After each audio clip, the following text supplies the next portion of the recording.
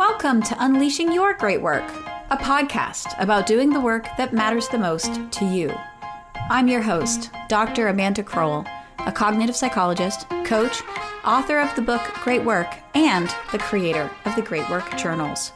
Every week on this podcast, we're here asking the big questions. What is your great work? How do you find it? And why does it matter whether we do it? What does it actually take to do more of your great work without sacrificing everything else? And how does the world change when more people are doing more of the work that matters the most to them? Stay tuned for answers to these questions and so much more. Welcome, everybody, to Unleashing Your Great Work. I'm your host, Dr. Amanda Kroll. Today on the podcast, I'm pondering New Year's resolutions. I've noticed, maybe you have too, in the last 5 years or so, there's a group of people who just rebel against New Year's resolutions, refusing to set them and rallying people to reject them out of hand. And I used to really wonder why people would rally against an entirely optional, self-imposed, goal-setting endeavor. But I think I finally figured it out. I think it has something to do with the foundational motivation that is driving us to set those resolutions. For the people that are railing against New Year's resolution, it seems that the motivation they're rejecting is an extrinsic one. And that is one way to think about goals. The idea here is that there is objective perfection out there. There is an archetype of beauty, productivity, resilience, strength, connectedness, and coolness. This iconic life, this perfect manifestation of humanity, this is what we should all be comparing ourselves to. Maybe you call it the Instagrammable life, or the heroic life, or maybe the billionaire lifestyle. Most insidiously, we can think of it as the life that once we finally attain it, we can relax. Yeah, we're bittered and battered and overstretched and stressed out, but we are thin, productive, rich, and well-known. Now we can finally rest secure in the knowledge that we are good enough. And listen, if this was how I thought about New Year's resolutions, I would reject them too. This is no way to live. Self-improvement becomes toxic when it's in pursuit of any kind of perfection, because perfection is an impossibility. Full stop. Good enoughness, on the other hand, is yours already. You were born good enough, you will die good enough, and every minute in between, you're good enough. Even in your worst moment, that kernel of pure human worthiness is still there, calling you to a greater alignment with your already existent enoughness. So, if I'm so vehemently on team good enough already, then how can I be such a fan of New Year resolutions? Well, it's a good question. The answer is that I don't make resolutions so I can be good enough or even better than I am. I'm making resolutions to create greater meaning and purpose in my life through my great work. I want to feel as alive as possible. I want to do as many cool things as I can during this short life. I want to know the most amazing people. I want to see the most amazing places. And I want to leave this plane of existence richer than I found it. When I do these things, I feel a deep, resonant meaning in my life. Pursuing these goals creates deeper purpose, and that makes me feel even better. Great work is not about striving towards perfection. It's about striving towards the work we are meant to do.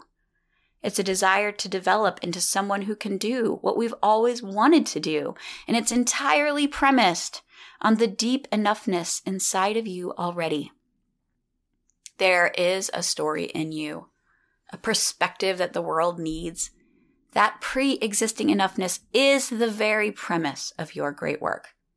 Total acceptance of that enoughness is what will make the space for you to seek more without worrying that who you currently are is the problem and self-development is the solution.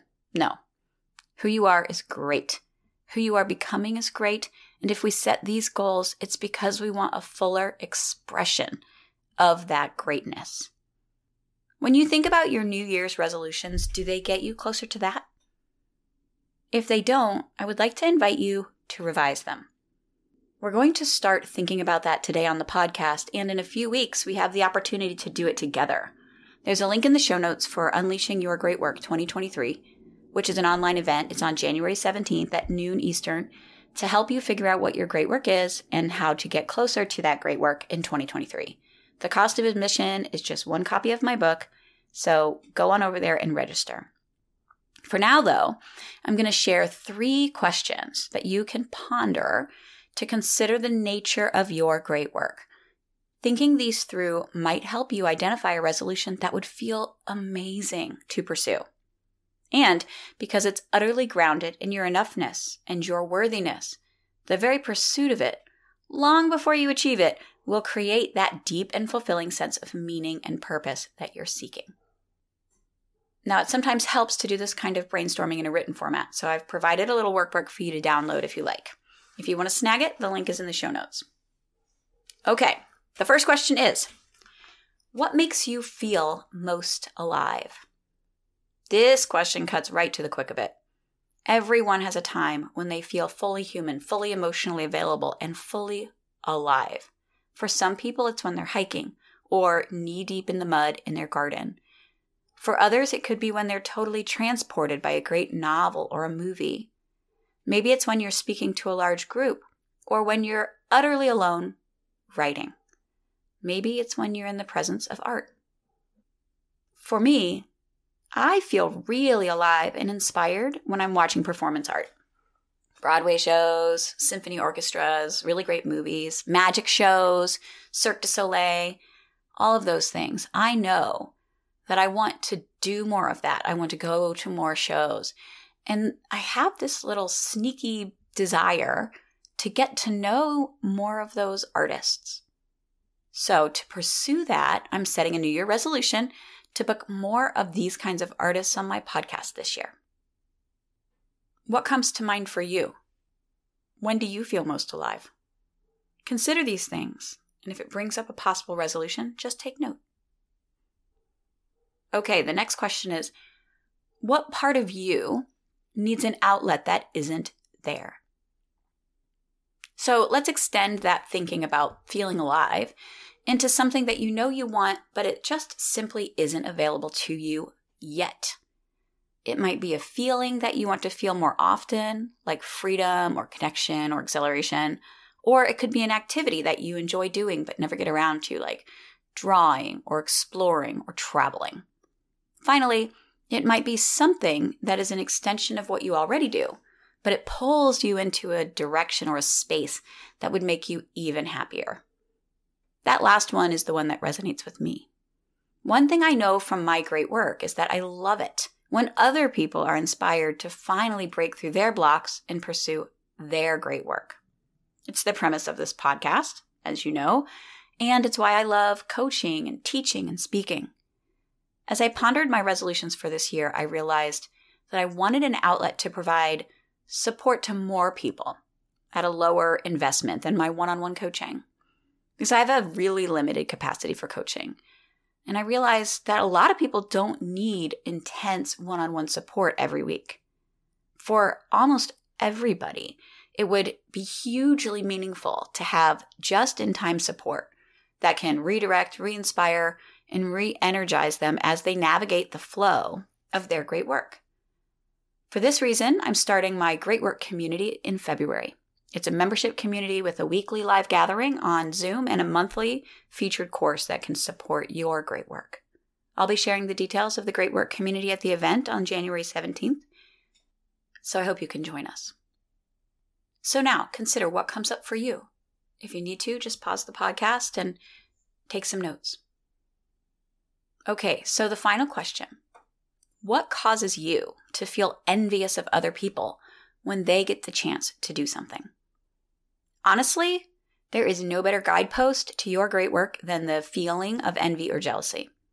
When someone tells you their great news and you feel your stomach twist and your mind is immediately battling it out between being happy for them and so sad for you, this is a blinking neon arrow pointing directly towards something that you want for yourself. I had this experience lately when a friend of mine, Anita Stubenrock, started an amazing new podcast called Hyperactive Imagination. I'll link to it in the show notes because it is a brilliant show. And she was texting me that she and another friend of ours, Melissa Monti, who is the host of the very successful podcast Mind Love, they were doing a podcast feed collaboration.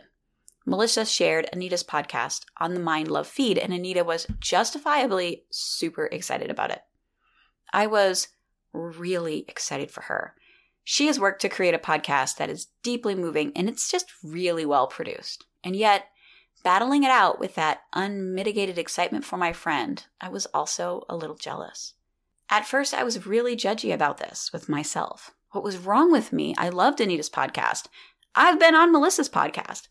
I know that Melissa supports me and my work, and I certainly realize that Melissa supporting Anita's podcast has nothing to do with me. I was tempted to just judge myself harshly and move on, but I know that jealousy is a blinking neon sign from the universe. What was I missing? As I thought about it, I realized what I was really feeling that pull towards was collaboration. I've been by myself for years, building a solopreneur coaching business. I sat alone and I wrote a book. I sit alone and I create images and social media copy. And I want to do more with other amazing women entrepreneurs. So I reached out to Melissa and we arranged to do a collaboration. Actually, that's happening right now in January. I created a vision course for her premium membership for her podcast. It's 6 videos and a beautiful workbook to take you through exercises to help you discover your great work. I've also reached out to 2 other friends, and we're doing some events in February, March, and April called the Lunch and series. And, I'll put links to all of these things in the show notes, but more to the point, it was because I didn't just judge myself and move on, that I was able to co-create these opportunities with these amazing women and get more of what I want in 2024. That's the kind of juice that you're looking for here. When do you find yourself twisting in jealousy? What is it pointing towards? Now, I want you to look across these 3 questions and consider what emerges. What emerges out of these stories, out of these places where you feel alive, where you feel like you don't have an outlet for an important part of you, for why you feel envious or jealous of other people. What could you pursue in 2023 that will get you into the flow of your great work? Believe what you see. And I hope that you will come to the event on January 17th at noon Eastern and tell me what you found so that we can get a plan together and you can create even deeper meaning and purpose in 2023. Hey, if you're enjoying this podcast, you've got to check out the Great Work Community. The Great Work Community is where change-making entrepreneurs make drama-free progress together. Come on over for a co-working, accountability, coaching, and just-in-time courses. Check out the Great Work Community. The link is in the show notes. Thanks for listening today to Unleashing Your Great Work. If you liked what you heard, please subscribe and leave a 5-star review. And make sure you check out my book, Great Work, Do What Matters Most Without Sacrificing Everything Else. It's available everywhere you get books. See you next time on Unleashing Your Great Work.